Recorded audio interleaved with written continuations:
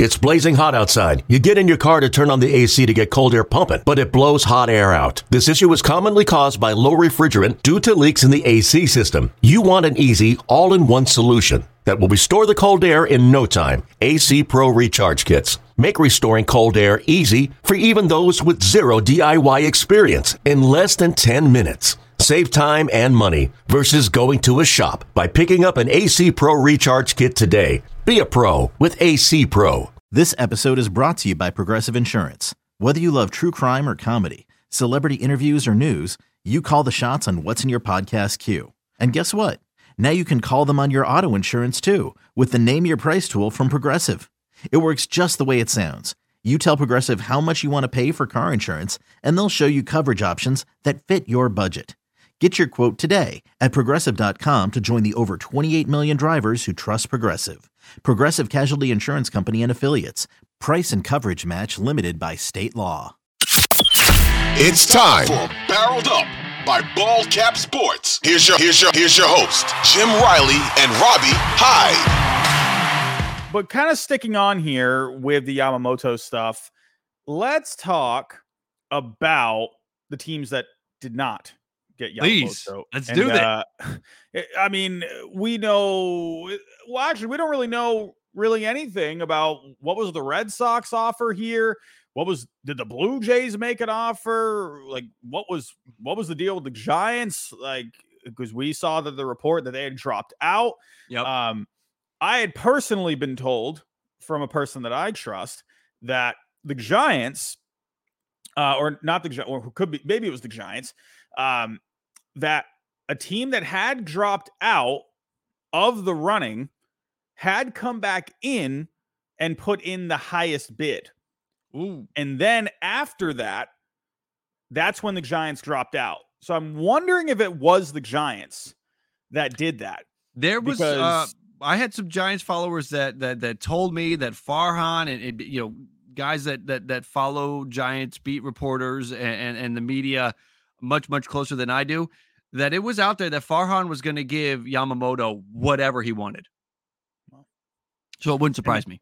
That makes me think he was just dead set on LA from the very beginning. Look at have you seen the video of MLB last night after the deal was announced?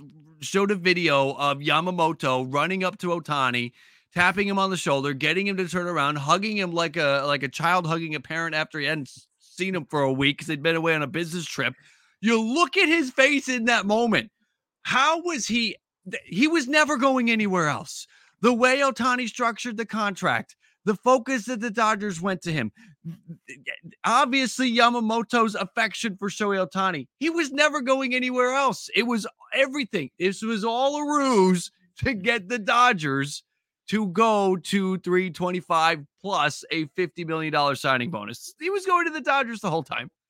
Yeah, I personally, in hindsight, I think that's really what it was. Yes. I think he listened with the Yankees, listened with the Mets. He was hearing what they had to say. Cohen really went that extra mile, going to Japan, having dinner. But I had always said about the Mets, I always felt like there was a limit for how far they were going to go. And I pushed back on those Mets fans that said, no, this is Cohen. This guy's going to just throw bags of money down on the table right in front of him during that dinner.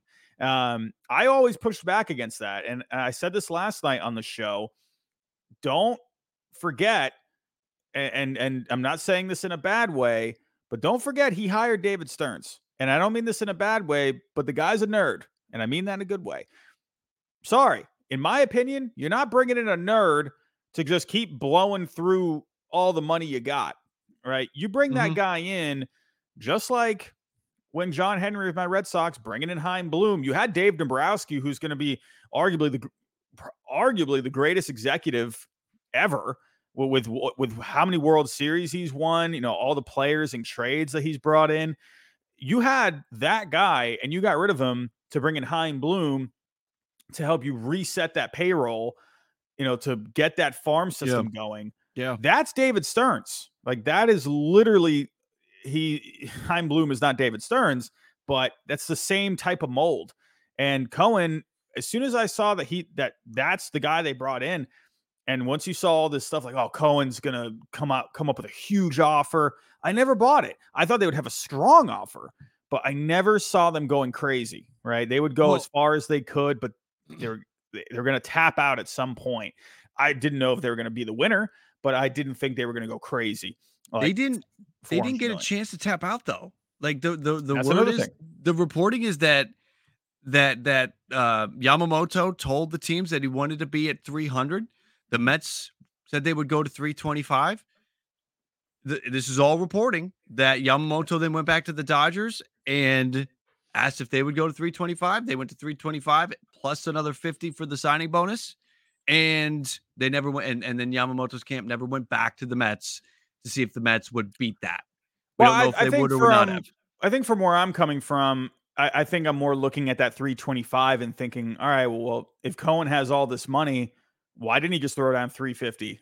Well, because again, if you think about it, if Cohen believes that 300 is what you're asking for, like if he comes to you, Yamamoto's agent, if Joe Wolf comes to you and says you got to be at 300, right? Mm-hmm. It's a strong play by Steve Cohen to say we'll go 325. Like that's a strong play, and then Yamamoto and his camp and Joe Wolf, they say, okay, great, thanks. We got to circle back with the other teams and we'll see if anyone else is playing ball, and they circle back to the other teams and they go to the Dodgers and they tell the Dodgers, here's where the Mets are at.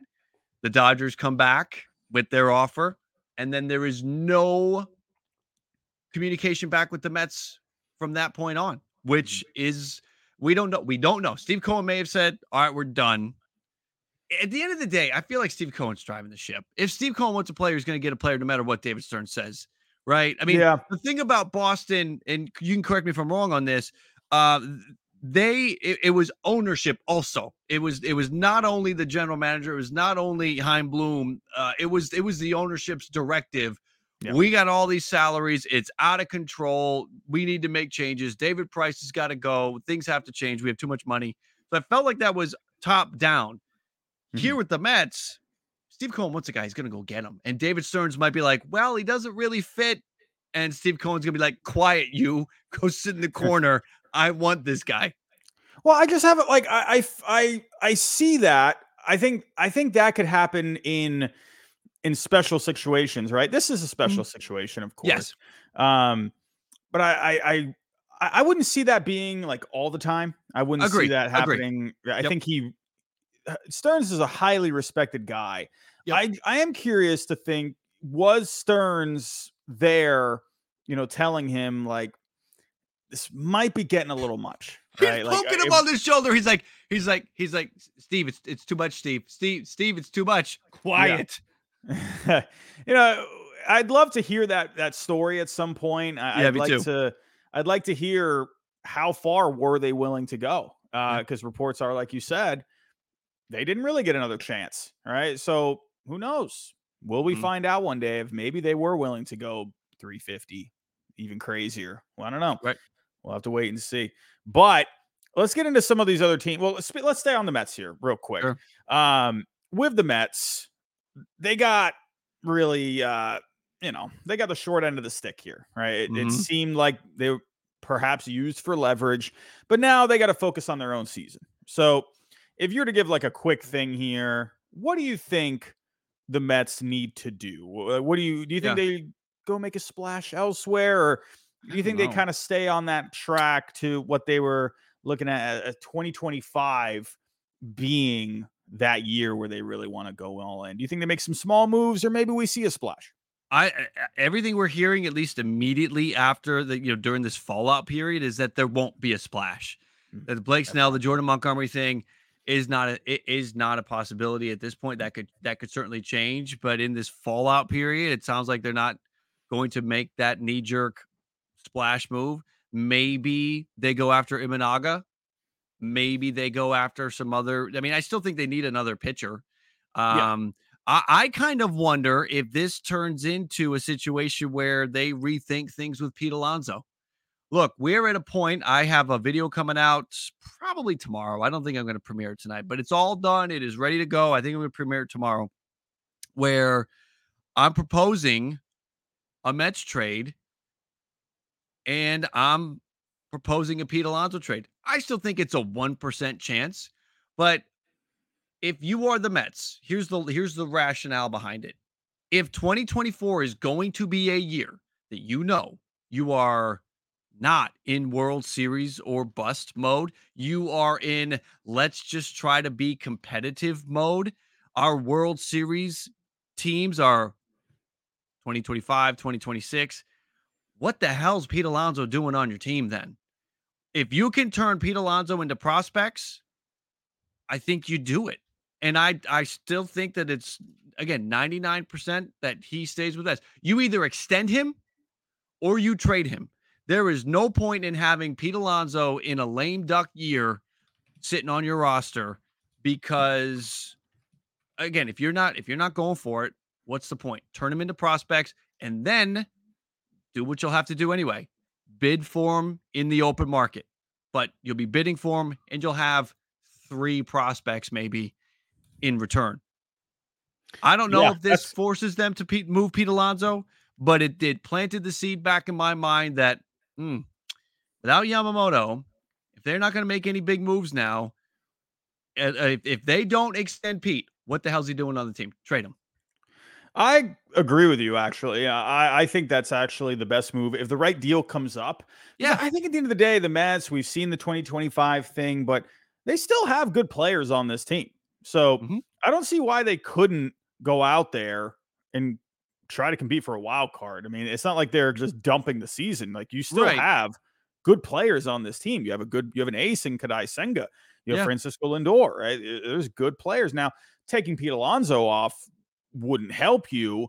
But could they possibly still be perhaps competitive even without Pete Alonso? That's losing a lot of power, a lot of run production. But I could see if the right deal comes along where before the season starts, where maybe they could get someone that's under control, maybe get a pitcher. They definitely could use some more pitching in this system if the right opportunity came along. I could see him doing it. We'll have to see. Or could it just be they hang on to him, maybe deadline? That's what we kind of look at, where like we saw his name pop up at the deadline last year. Yeah. So I think eventually, I think in my opinion, I think you should try to take advantage of that value. And the sooner the better. That value is only going to go down. Right now on baseball trade values, his value is actually kind of low. I argue that he might be one of the guys that are undervalued. But it's a rental player. So you deal him now, you can maybe get 3 prospects. If you wait to deal him in July, you might get 1 or 2. And who knows what the caliber of a 2 prospect package would be. Yeah, I think he's around like a $10 million value on there, 11 million or so. 11, and I think it's 11 and a half. Because I just ran that trade. Listen, I built a trade with the Blue Jays where the Blue Jays sent 3. I already put it on Twitter, and Mets fans hate it. Understandably so. I didn't expect anything less. The funny thing is though, some Mets fans are countering, throw Bo Bichette in and then we can talk, which is just nonsense. So but if you could turn Pete Alonso into 2 pitching prospects, a guy that the Blue Jays drafted in the first round in 2022, a guy that they drafted in one of the high rounds, I think it was also 22, and a high pedigree college bat that projects to do pretty decently. Wouldn't you take 3 prospects? I believe that was a 4 and 8 and a 9. No, 4, 9, and 13 in the Blue Jays organization for Pete Alonso. And eBay Motors is here for the ride. Remember when you first saw the potential? And then through some elbow grease, fresh installs, and a whole lot of love, you transformed 100,000 miles and a body full of rust into a drive that's all your own. Look to your left. Look to your right. It's official. No one's got a ride like this. There's nothing else that sounds like, feels like, or looks like the set of wheels in your garage. With over 122 million parts, you can make sure your number one ride or die stays running smoothly. So there's no limit to how far you can take it. Brake kits, turbochargers, engines, exhaust kits, roof racks, LED headlights, bumpers, whatever your baby needs, eBay Motors has it. And with eBay Guaranteed Fit, it's guaranteed to fit your ride the first time, every time, or your money back. Plus at these prices, well, you're burning rubber, not cash. Keep your ride or die alive at ebaymotors.com. Eligible items only. Exclusions apply. I don't know. I kind of, if it's for a rental, if I'm the Mets and Pete's going to be a free agent, if I can't extend him, I got to get something. I don't know how many good offers are going to come back. Yes, Isaiah, Vlad would be your designated hitter. Pete would be your first baseman. That's how they would run that. Yeah. The Blue Jays need to try to do something impossible. And trading for Pete Alonso feels like an impossible task. But of all of the impossible tasks at this moment today, December 22nd, it feels like the most the least impossible of all of the impossible things that they need to do. Yeah, there definitely could be a fit there. They could use another bat. That they didn't have one player last year with over a 500 slugging. So that could definitely be something. Let's talk about the other perceived finalist in New York. And let's talk about the New York Yankees. It seemed like the Yankees at one point had the inside track, right? We had seen I believe is it Ty Schmidt from the Pat McAfee show? He had put something out about like a 9 for 326. 326. And we're like, what? I didn't buy it at first, but it gave me pause. Yeah. Because I'm thinking like, I mean, they have that show on ESPN now. I mean, they've had conversations with Jeff Passan. So like, I'm thinking like, could there be something there? You know, I don't know. Like, I didn't know what to think about that one, but I also knew he tends to be, you know, more on the comedic side of things. Mm-hmm. I believe he's a Yankee fan as well. I felt like he was just trying to have some fun a little bit, but it was just like, I don't know. Like, I didn't know what to think about it. I took a step back at first. And then I saw Michael Marino. He had come out and said, like, no, he loves the show, but don't bank on this. And he ended up being right.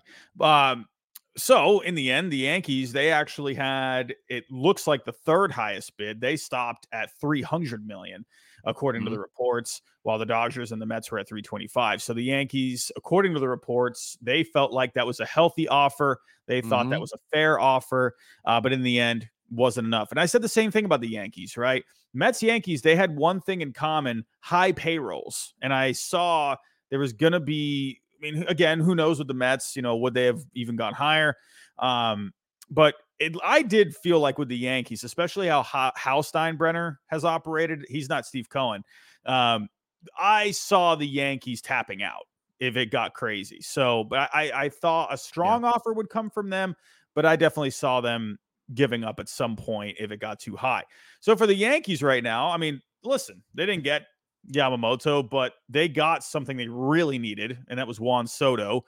Let's see if he ends up staying there long term. But right now, when you look at the Yankees rotation, it's Garrett Cole, Carlos Rodon, Clark Schmidt, Nestor Cortez, and right now Fangraphs is penciling in Clayton Beeter as the number 5.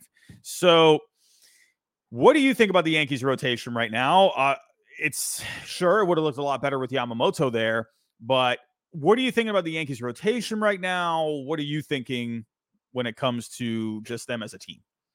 This is a Shane Bieber trade waiting to happen. Like, I don't think they're going to pull together the pieces for Corbin Burns, and I don't think that's going to happen. Dylan Cease, the asking price is too high. What other starting pitchers? Maybe a Jesus Luzardo situation. I did float a trade possibility out there for that, and it does work if the Yankees take on Avisail Garcia's contract. And I know you're saying, well, wait, Jim, they just brought in Trent Grisham. Well, you send Trent Grisham to Miami as well. You sort of swap Grisham and Garcia. Yankees have to add 2 prospects into the deal. It has to be Everson Pereira, and I'm trying to think who the other, I believe I had a pitcher added into the mix as well. The Yankees could pull off the Jesus Luzardo trade, but the real easy trade, you could probably find a 1-for-1 trade, is with Cleveland for Shane Bieber. And you're bringing him in there, Shane Bieber, 1 year, stick him in the middle of that rotation. So you've got you've got Cole, you're banking on a Rodon bounce back. You have Bieber in there at the number 3. That's a high upside 3, and Schmidt and Cortez. Like, something has to be done. Beater doesn't get the job done. Carlos Rodon at the number 2 spot and then a healthy gap between the skill level between that and where the number 3 starter is. They need somebody that has a higher floor, a much higher floor, and I think Shane Bieber's the way to go. I think Burns going to cost too much. Those Zardo trades, it's that's going to be pricey too. I think you can get Shane Bieber. That feels like the way to go because I don't see the answer on the free agent market. Do you? I don't. I think it's got to be a trade. The only one I could see, and it's more because I'm thinking of the pitching coach, Matt Blake. I'm thinking, could they see some intrigue in Giolito a little bit? Oh, the fan base would be so mad. But ERA, definitely skyrocketed when after he got traded, when he went to the Angels and then the Guardians at the end of the season. He had a rough second half, but he was pretty solid in the first half. But the one thing with him is, he's going to give you innings. That's the one thing you can count on with him. Will they be good innings? I don't know. But Matt Blake, he's all about the analytics. Yep. He's all about, using the technology. I wonder if that could be something where they see Giolito as a guy where like, hey, you know what? There is still a good pitcher here.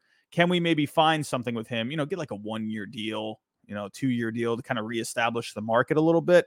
I wonder if they take a chance. It might be a decent sized contract for 1 year. We've even heard like $20 million for Lucas Giolito for 1 year, which sounds kind of crazy considering how bad he was with the Angels and the Guardians. That's the only free agent I could maybe see. I mean, if I'm looking at some of these other ones, I could Marcus Stroman finally live out his dream and become a New York Yankee? My goodness. Could you see like someone like Sean Manaea on like a cheap deal, like a Michael Lorenzen, Hyunjin Ryu. Paxton? Could we have a reunion? Maybe Ryu. It's Hyunjin Ryu. That's the guy. Would be interesting.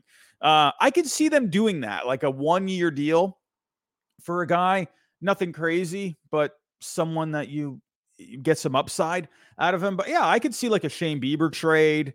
That could be something. I think really though, at the end of the day, what they're really going to try and count on is getting Rodon back on track, getting Cortez back on track. That's what I think. I think, Rodon had just a bust of a year last year, but they got a lot of money invested in this guy. They need to really do something with him. Let's see if he can be healthy, right? He had a bad start with health-wise last year. So that's what I honestly think. I think they're really thinking like, all right, instead of going out there and trying to put Band-Aids, we need to kind of really focus on our own players too. So, but again, I could see like a 1-year deal or like Bieber, like he won't cost much to get. He really shouldn't. Bieber should be easy to get. No, Bieber is not a lot, and people think it would be expensive. No, he won't cost a lot. He will not even cost you anywhere near a top 100 prospect, in my opinion. Right, that's it. I mean, Shane Bieber literally, like, just I'll pull up the prospects. We'll mess around with the prospects here.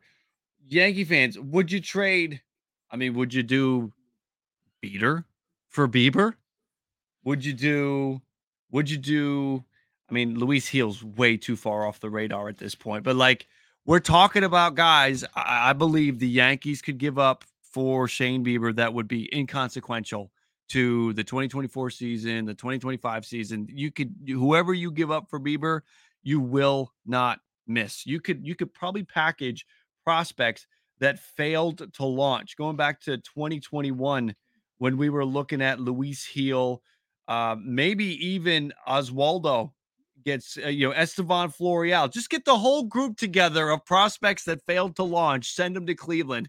That's it. It's the Luis Gil, Davy Garcia, and Estevan Florial trio headed to Cleveland for Shane Bieber. Done. Sounds dandy to me. Sounds pretty good to me. But here's what we're going to do. We're at the 45-minute mark, and we got a couple more things to talk about. So if you are live with us, don't worry. Stay here. Everything is good. But for the replay viewers, we're going to put the rest of this on to the podcast format. So you can listen to that Spotify, Google, Stitcher, wherever you listen to your favorite podcast. Again, just a reminder for everyone, if you can, hit the downloads for us. Make sure those are turned on. If you like our faces enough, please leave us a 5-star review if you think we're doing a good job, of course. But for those of you that are watching the replay, goodbye for now. And you can catch the rest of this in podcast format. If you are live, stick with us. We're here. Let's kind of get into a few of the other teams here. We have the Red Sox, the Blue Jays, and we'll even dive into the Giants a little bit here. So, you know what? Hey, let's talk with your Blue Jays. We don't know really where the Blue Jays even were with this whole thing. Their name had popped up. I think they had a meeting. I don't even think they had a meeting. I truly, honestly don't. There was a report that there was supposed to be one, but then there was never any follow-up to that. That we heard that there was going to be a meeting a week ago, and then the next time we heard about it was Mark Feinsand's tweet last night when he threw the Blue Jays in, and he threw the Blue Jays in a tweet as the Jays still being one of the finalists. Ben Nicholson-Smith, who works for Sportsnet and covers the Jays, within 5 minutes had a retweet of that saying the Blue Jays are not in on Yamamoto and do not expect to get him. So the Blue Jays were far away from this thing, and if anything, they were used for leverage early on to keep the Yankees honest. Maybe the Blue Jays got lumped in. Look, I start to think the fact that the Blue Jays were even in the conversation never made sense to me because they didn't need the pitching. Yeah. It as we have seen everything fall the way it did, it almost feels like Ohtani and Yamamoto were a package deal. And that's how Toronto was even looped into Yamamoto at the very beginning, is that those two were a package deal. Wherever Ohtani went, he was going to structure his contract so that Yamamoto could come too. Yeah. And that's the only reason I think the Blue Jays were even linked in, is that it had been thought in that advanced level. That's a good way to think about it, to be honest with you, because, I mean, look what ended up happening. They're a package deal. Maybe you think, maybe the Blue Jays were looking at it that way. And they said, oh, crap, we didn't get Ohtani. Well, we might as well still try and talk to Yamamoto. I mean, we're already in the ballpark. We might as well. Right.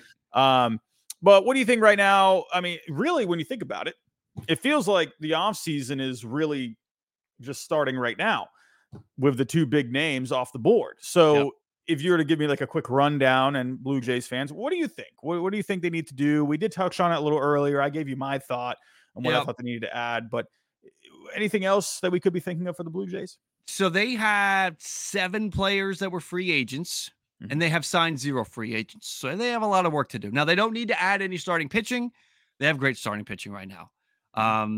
If Alek Manoah doesn't work out in spring training, Ricky Tiedemann hopefully will be there. They have 6 guys that they're going to be heading into spring training, and then some others that'll be competing. But really, 1 through 4 is set. They'll have 2 or 3 guys competing for the 5 spots. So the rotation doesn't need anything. The bullpen is looking pretty solid. Jordan Hicks is on his way out, but they still have Chad Green. They still have Romano. They have Swanson. They have a lot. They have Miza. They have a lot in the bullpen. Maybe they add one piece there. It's all about the bats. It is all about adding depth. It is all about the bats. It is lefty bats. It's the same old story. They do need to replace Kevin Kiermaier. They can move Varsho to center field, opens up a spot in left field. That is why, Blue Jay fans, I was not against the idea of Gurriel making a comeback. It was far-fetched, but it kind of made sense. He was the best left fielder available in this free agent class. I worry about the dollar amount and the years for Cody Bellinger. That's the rumor right now from Bob Nightingale, is that the Blue Jays are the favorite for Cody Bellinger. But I'm worried about the years. I'm worried. I put it this way, Robbie. You're a guy that's still in the dating game, right? You're not married. You're not attached yet. Think of it from a relationship status. I know you're attached. I'm sorry. I have to say, because she will get mad. No, I am happily with a girlfriend. Happily with. She will get irate if I just let that one go. All right. Happily with, but there's nothing on the finger, right? So no. So let's say you find out. No, let's rewind it back. You're single again in this hypothetical world. And you meet this girl, and she's amazing. She looks great. She's done up well. She is amazing intellectually. It's phenomenal. you got a friend who's like, wait, you haven't heard about her? No, what? Dude, last year, she was in rehab, man. She couldn't get herself together. Like, it was a mess. And the year before that, she was on drugs. Like, no, dude. The last 2 years, I know it looks good now, but dude, 2 years ago was a wreck. You really want to get into an 8-year relationship with this person? You would say, whoa, wait, let me pump the brakes here. That's Cody Bellinger in a real life scenario. That's why I'm concerned about Cody Bellinger and the Toronto Blue Jays. So I keep getting to what the Blue Jays need to do is try to figure out a way to pull off the impossible. And that is a trade for Alex Bregman, a trade for Luis Robert, a trade for Pete Alonso. These are impossible things. These are things that have a 0.01% chance of happening. But if the Blue Jays are going to truly get better, that's kind of where it is.